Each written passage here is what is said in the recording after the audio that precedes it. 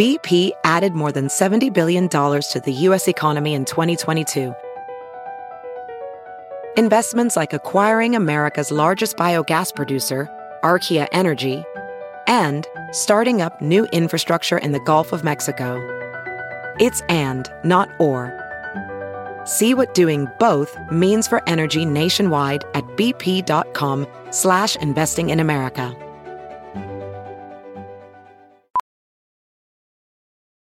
Professional welder Shayna Ford used VR training developed by ForgeFX to hone her skills as a welder. The more time that you spend practicing it, that's what separates a good welder from a great welder. VR training can help students like Shayna repeatedly practice specific skills. Virtual reality definitely helps because the more muscle memory that you have, the smoother your weld is. Explore more stories like Shayna's at meta.com/metaverseimpact.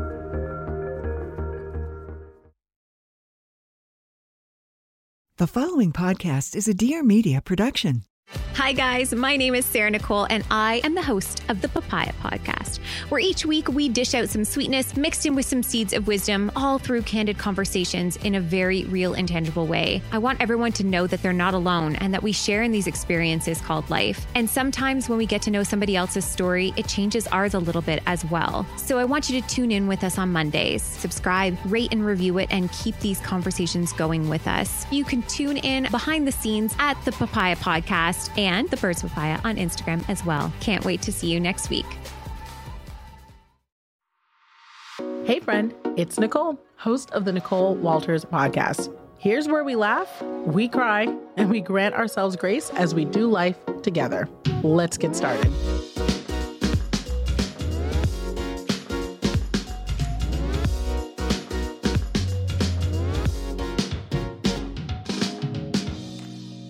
Hey friends, so this chat is actually going to be super fun because if you've been keeping up with me on Instagram or on Facebook, honestly, anywhere on the internet, or if you get my weekly newsletter, y'all know that I have finally been able to share the details around my upcoming memoir. It's called Nothing is Missing, which plot twist surprise, if you've been following along here, that is not a shocker to you, but it's called Nothing is Missing, and it is a memoir about living boldly and transforming your life. And it really does take you on a journey, not just through some of the things that we've discussed here, but also a journey through my childhood to explain how I got here and some of the patterns that were repeated and the lessons that I learned from them. And one of the things that I think is so unique and so special and so exciting about this book and the sharing of it all is that so many memoirs are essentially people just telling you what they've done.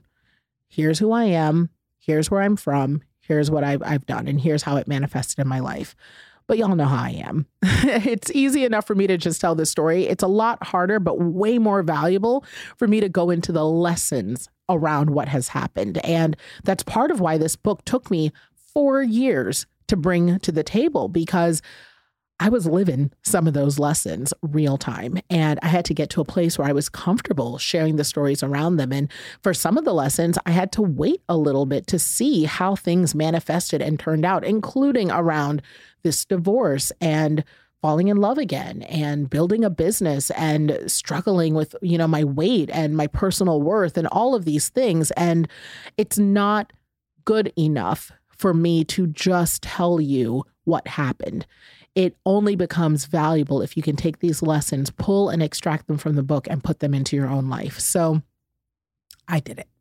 And I say that with a lot of pride because, one, writing a book is so stinking hard. You have to still be able to keep up your daily life, but you also need to be able to look back at your past and not go too deep, right? Because emotional work, you have to be able to look at it and vividly describe some of your most painful moments in ways that can allow people to safely experience them so they don't have to experience it themselves in their own life. And I mean, it was truly quite a task, but I'm very grateful. And now I'm officially in the season of getting this book out to you. So the book will officially be on shelves in fall, October. I can say the actual date. I'm such a habit of just saying the of saying the general time frame.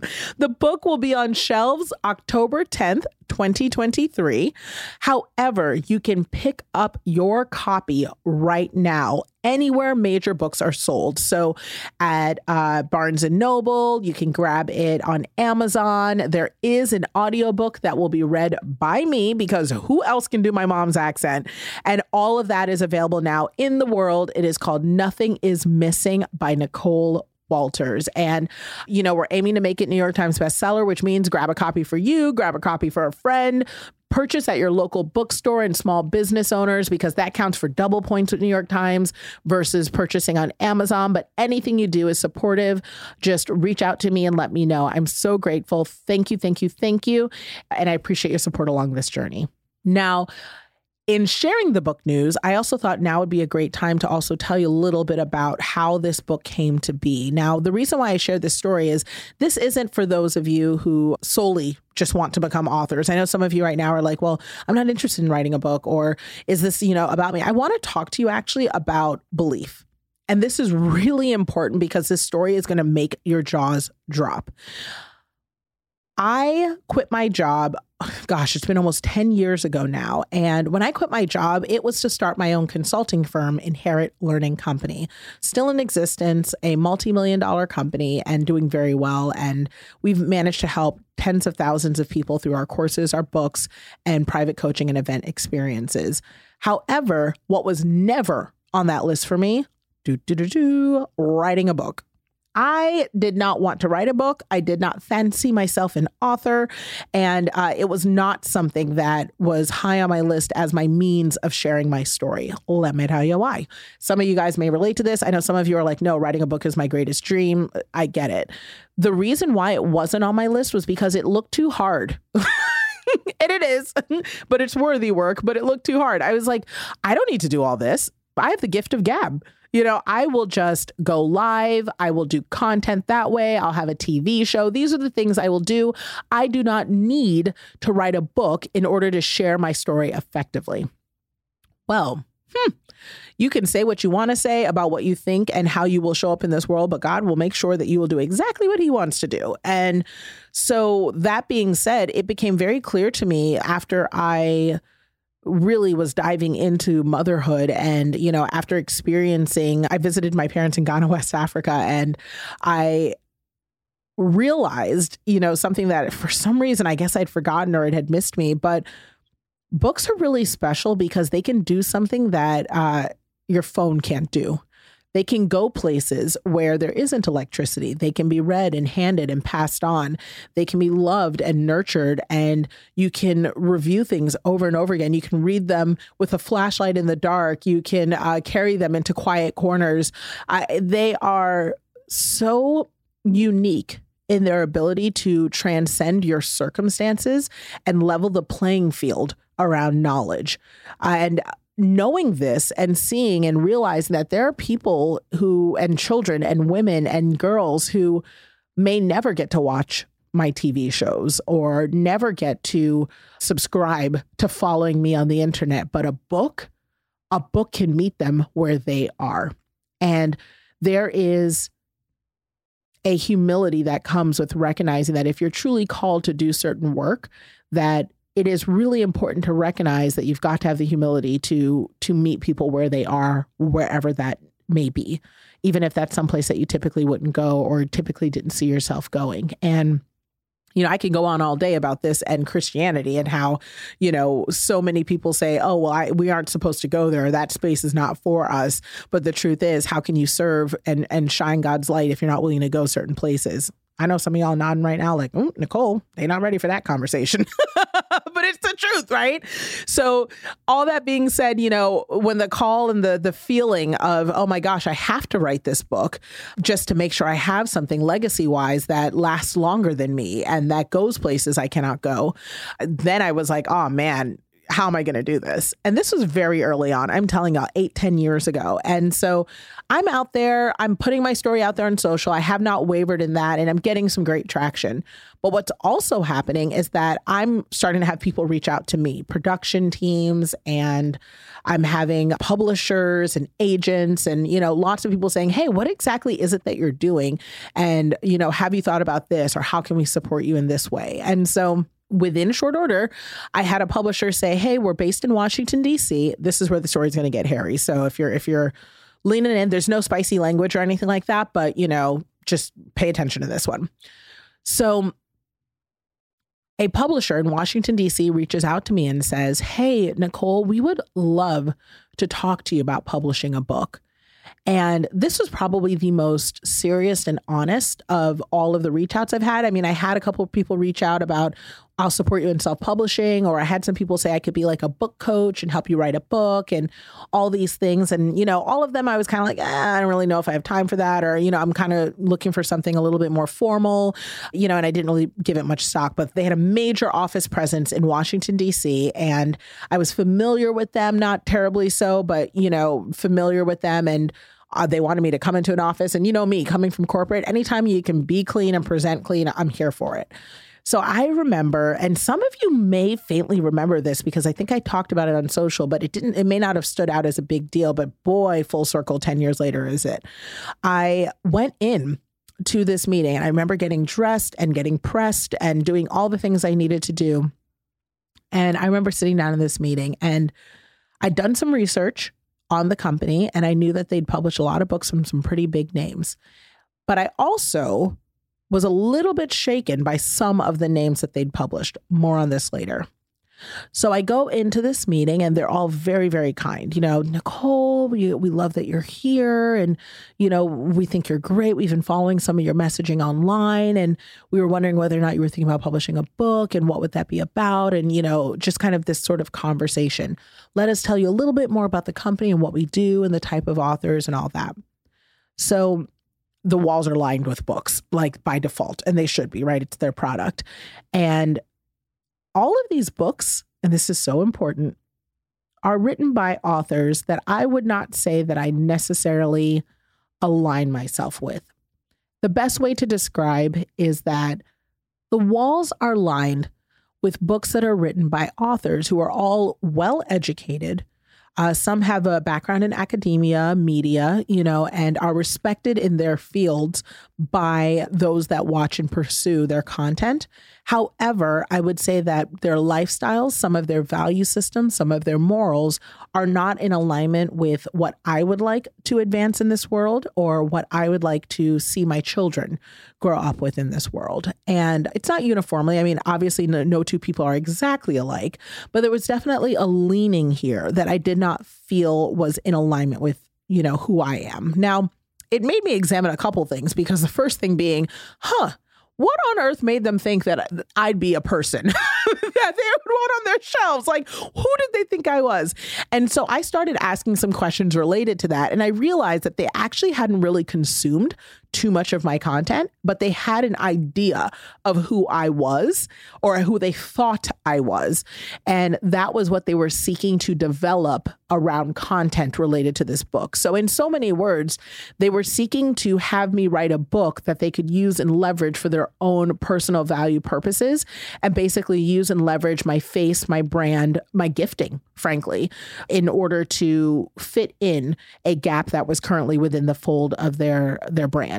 And that's the thing. I'm not even knocking the hustle. That is a total thing, is a total category. And for some people who are seeking fame at any cost and people who are seeking popularity and the support of an engine and a machine behind them at any cost, it makes a lot of sense. It is a good move and it makes a lot of sense for them if they are willing to do it. However, I am very okay with receiving what I should have in God's time and not man's time. And I'm definitely not willing to compromise myself or lend my name to platforms where, at least especially not knowingly, where I feel like the cost is my legacy. It's just not worth it to me. There's no amount of money on this planet. I'd rather be broke. And people reveal themselves in those meetings. So, if you listen closely, you will pick up whether or not something is truly for you. So I sat down in that meeting and, I said to them, and I always say this in almost all of my meetings, I'd be happy to look at a contract. Now, I know that considering all the things I just said right now, why would you want to even see a contract from these people, Nicole? You're looking around at these walls. What's going on? Well, tiny business lesson. You always want to see contracts because it helps you know kind of what are they offering people? What is the structure of the contract? What are the deals that they tend to have? I got it for information. It's really important to me that if you let me into that boardroom, I'm going to gather whatever information I can get, not just for myself, but for my clients. Also, it's very beneficial to understand what people think your going rate is. I've been underestimated my whole life. People are regularly shocked by the way that I show up and what I accomplish because they never saw me coming. And that's perfectly fine because I don't need people to estimate me correctly in order for me to get where I need to go.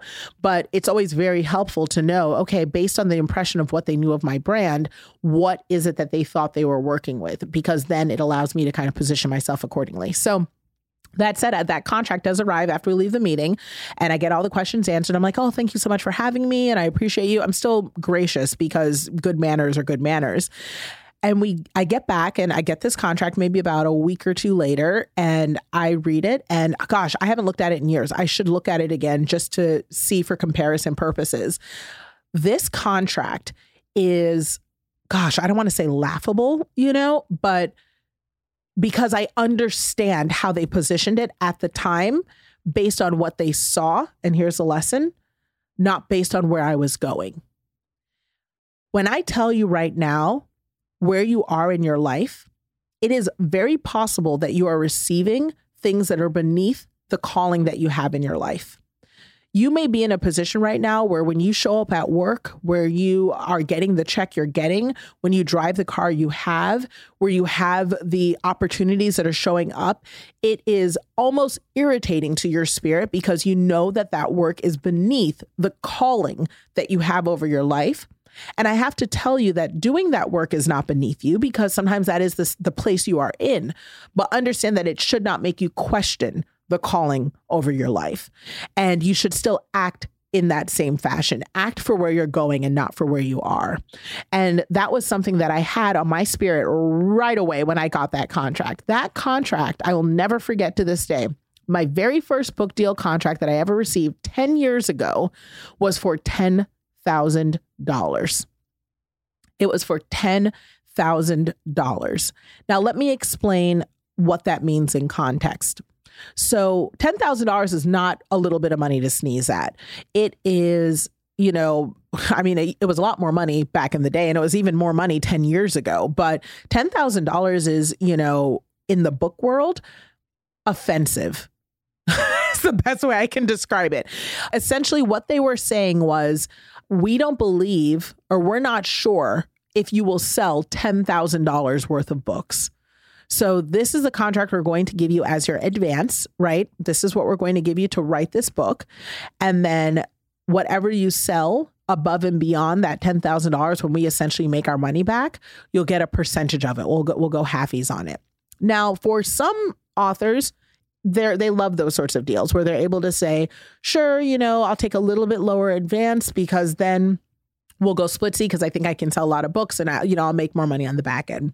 That can make a lot of sense. But even then, $10,000 is just like to tell me that you think I can't sell $10,000 when like I can make $10,000 in 10 minutes is offensive. And at the time I was, and also you're telling me that a book that I would write about my life or my business or my story or what have you, that my time in order to write and produce and to market and to promote this book was worth $10,000 because I would have to do all of those things before I would start getting paid on the back end. And it was not lost on me based on the value systems and the morals and the work and the type of people that publish there and the people that my book would have been next to and the way those people have shown up in the world. It did not surprise me that was what they thought of the young Black African woman who walked in that room on that day. That did not surprise me. What surprised me was that they actually thought that I would take it, or that I maybe thought that of myself, or that I would be impressed, or that I didn't know better. And it's part of why it's such a mission and such an important thing in the work that I do with the clients that I work with and the people that show up in my fold to be very transparent about money. Sometimes people are offended or they feel weird about it, when I talk about money, and they're surprised at how confident I am in it. And I'll say it, and I've said it often, money is an earthly tool to do heavenly good. And you'll hear me say it quite passionately that I talk about these things transparently because you're not going to play me or the people behind me and our gifts. Like, that's all I care about. Like, you must be paid accordingly so that way you're able to advance what you do. Promoting a book is expensive. Marketing a book is expensive, and people and creatives around you should be paid properly. So are you telling me that I should tell everyone else that they should accept a fraction of what they're worth to be attached to my project simply because I wasn't insistent on being paid properly? Absolutely not. It's offensive. Furthermore, I know who I am and the quality of what I put out. And this applies to you too, friend. You know by nature of the fact that we're even in the same circle, and that we hang out here together. I know your character. If someone books you or asks you to show up, whether it is helping plan a baby shower or cook a meal for a potluck or showing up and doing, a project or work or an assignment, we don't do it halfway. We have one level, excellence. We're going to do our best. And if for some reason we fall short and someone says something to us, we're going to work until it's right. So if we already know that we're going to show up in our completest self, then why shouldn't I get a whole complete paycheck for that? Y'all know how I am. Detour on the money part. But that said, I got that contract in and I was like, I know good and well that they did not think that this was acceptable. You've got to be kidding me. But here's the thing that I did that I hope that you can learn from too. I didn't argue with them. I didn't negotiate. And I'm a big negotiator. It was so low that negotiation wasn't appropriate because the sheer amount of money that I anticipated would have still been beneath what I deserved if I worked my way up. So I told them, thank you so much for the opportunity, but I think just it isn't the right time. I'd like to wait and maybe I'll circle back to you. That was 10 years ago. So much happened in the next 6 years after that time when I decided to really get back into the book world again. A lot of life happened. A lot of business things happened, a lot of breakthroughs, a lot of success, a lot of hardships. And during that time frame, I started really taking notes. And I said to myself, you know what? I'm going to work so hard to make sure that when I write this book, that I'm ready to share completely and that I know what I'm going to write. And so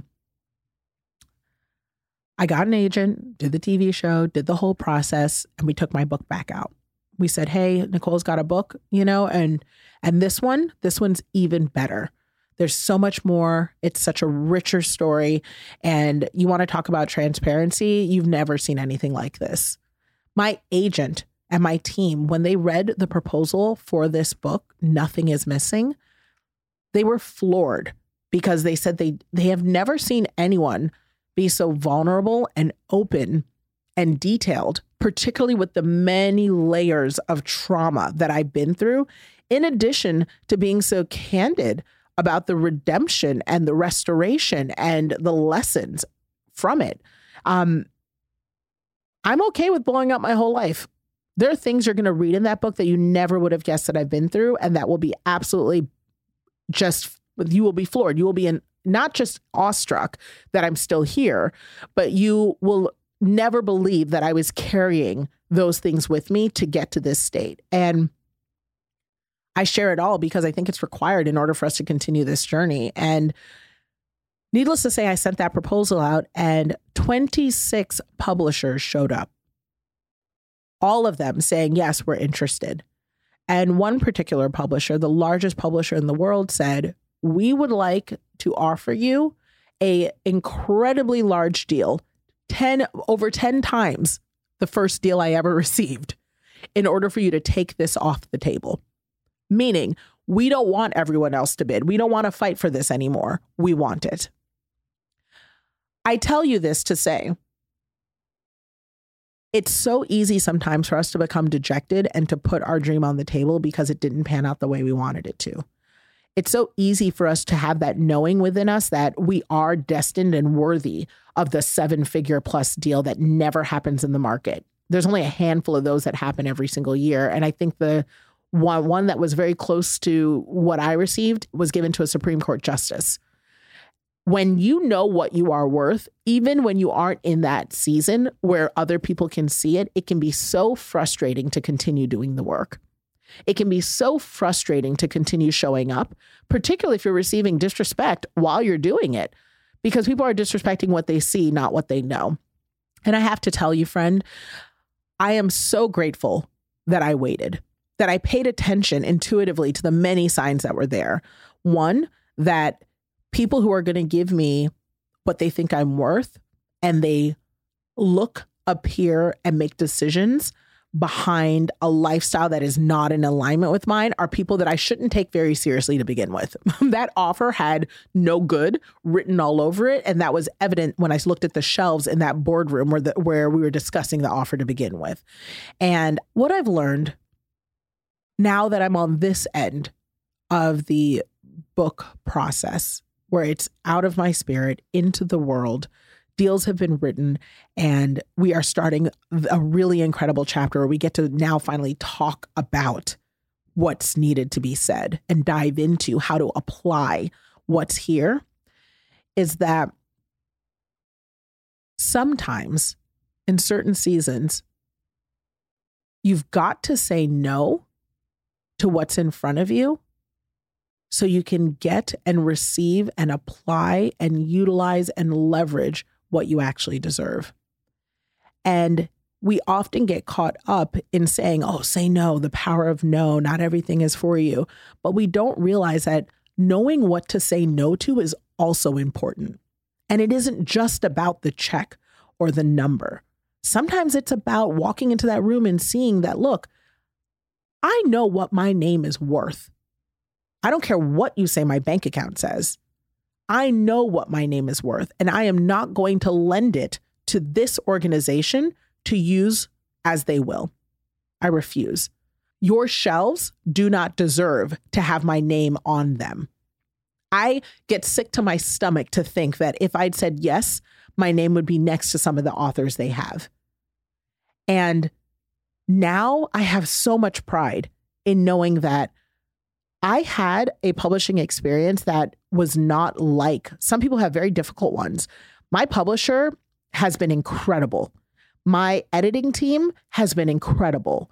My agent, incredible. My manager, incredible. When I tell you that the world, God, everything is conspiring to make sure that this story was delivered, told, received, and paid for the way it should be. And all because I waited. It is so difficult in the seasons of waiting when you are the only person who knows what's to come and you got nothing to prove it. Nothing in front of you, nothing that shows like, look, I swear I'm that person. You know, there's a story of Jim Carrey, the famous comedian, writing a check to himself for $1 million when he didn't have a dollar to his name and telling people he was going to cash that one day. And people thought it was just another joke. Well, he cashed that check and then some. Sometimes it's really hard when you're the only person who sees all that you're going to be, but God sees you too. And it doesn't excuse you from acting and behaving and deciding within that belief system. And that includes with, you know, right now I'm doing the book tour and I'm working on, you know, tightening up my health. Part of tightening up my health is because I'm doing this book tour, but I'm also planning on growing my family. So because I'm planning on growing my family, it also means that I want to be the healthiest self I can be. And I want to make sure that I'm very fit. And I want to make sure my numbers are all right. And thankfully, I had a doctor's appointment yesterday. Everything's looking great. And, you know, but I'm getting ready because I'm living in a state of expectancy. And when I tell you, it's crazy. If you were to ask me, you know, my assistant, she talks about this all the time. She'll ask me things like, hey, we're packing up your office. You know, what do we do with these things? And I'm like, we'll save them in the box for stuff for the Smithsonian. And she's like, oh, that's crazy. What is with your weirdly inflated sense of self? And, you know, and it's not that I am insecure. I am awkward. I have all the feels. I am nerdy and strange and all that. What I also believe is how my God is set up, right? There is a calling over my life and it is undeniable. I know for a fact that I'm going to leave a legacy. Why? Y'all, because my life is hard. It is weird. It is strange. It makes no sense. It is, the stuff that happens to me is unlike any other. I am living a movie. There are times where I look at my own life and I'm like, I would like off this ride. It is crazy, right? There are things y'all like book 2. Okay. I'm telling you, get book 1 just so that you can understand book 2. It is that crazy. But what I can tell you is that part of my manifesting and creating some of the crazy is in therapy, the choices I make, right? I got to, stop repeating certain patterns, but also because I live in a state of expectancy. I know where I am going because I am determined without fail to act and believe and behave behind it. And so, friend, this is what I want to tell you today. Where have you been denying your calling? Where have you been saying to yourself that you are making decisions for where you are right now and not where you want to go? Where have you been positioning yourself to prevent God from giving you what you need because you aren't being a good steward of the blessings that you have? What no's do you need to issue today? Because frankly, if you say yes to it, it's actually beneath where you're supposed to be. I really want you to examine your choices today, not just for the hardship, not just for the difficulty, not just for the stress of the moment that you're in, but also saying to yourself, where will this position me to receive everything that I know I am going to receive so I can show up the way I'm supposed to show up? And I want you to do this. And I'm not kidding. Don't just take it as Nicole's just having this casual conversation with me and it's not that important. I want you to do this because I am telling you, our kids are watching. I am telling you, your legacy is waiting. I am telling you that none of these things are going to happen if you don't actively step into your life and make it so. I also want to let you know that the thing that I am learning more than ever before is that the minute that I started to show up, the blessings abound. I cannot keep the goodness away because I am determined to make sure it happens and to receive it all. And friend, you are so deeply deserving too. So go out and get it. Another great chat. I love spending time together. Now I need you to subscribe, rate, and leave a review because I love hearing from you. And then come hang out with me on Instagram @Nicole Walters. I'll be back here next week and I hope you are too. See you there, friend.